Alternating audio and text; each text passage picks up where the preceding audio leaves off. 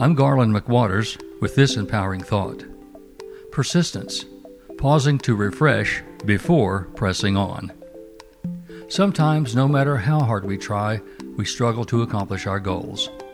When I hit that place, that moment when I wonder if it's all worth the effort, I am the most vulnerable to giving up. Striving harder just doesn't seem worth it, and I begin wondering, what was I thinking in the first place? Instead of quitting, or worse yet, just letting that goal that once was so vivid fade into a distant memory, I take time to pause briefly and refresh. In that pause, I renew my commitment to the goal, the why I'm on this path. I reflect on how I've been going about it and make any adjustments to overcome the obstacles, and then press on.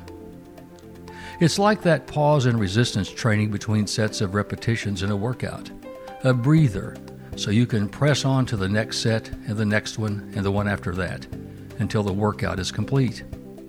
Persistence and repetition guarantees growth and confidence.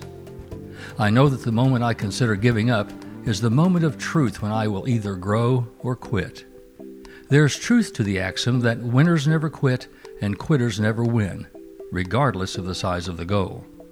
Persistence toward a worthy goal allows me to approach it from different directions, learning and adapting as I move forward. Sometimes, progress is in fractions of an inch. Other times, it's in leaps and bounds. In the end, the persistence pays off.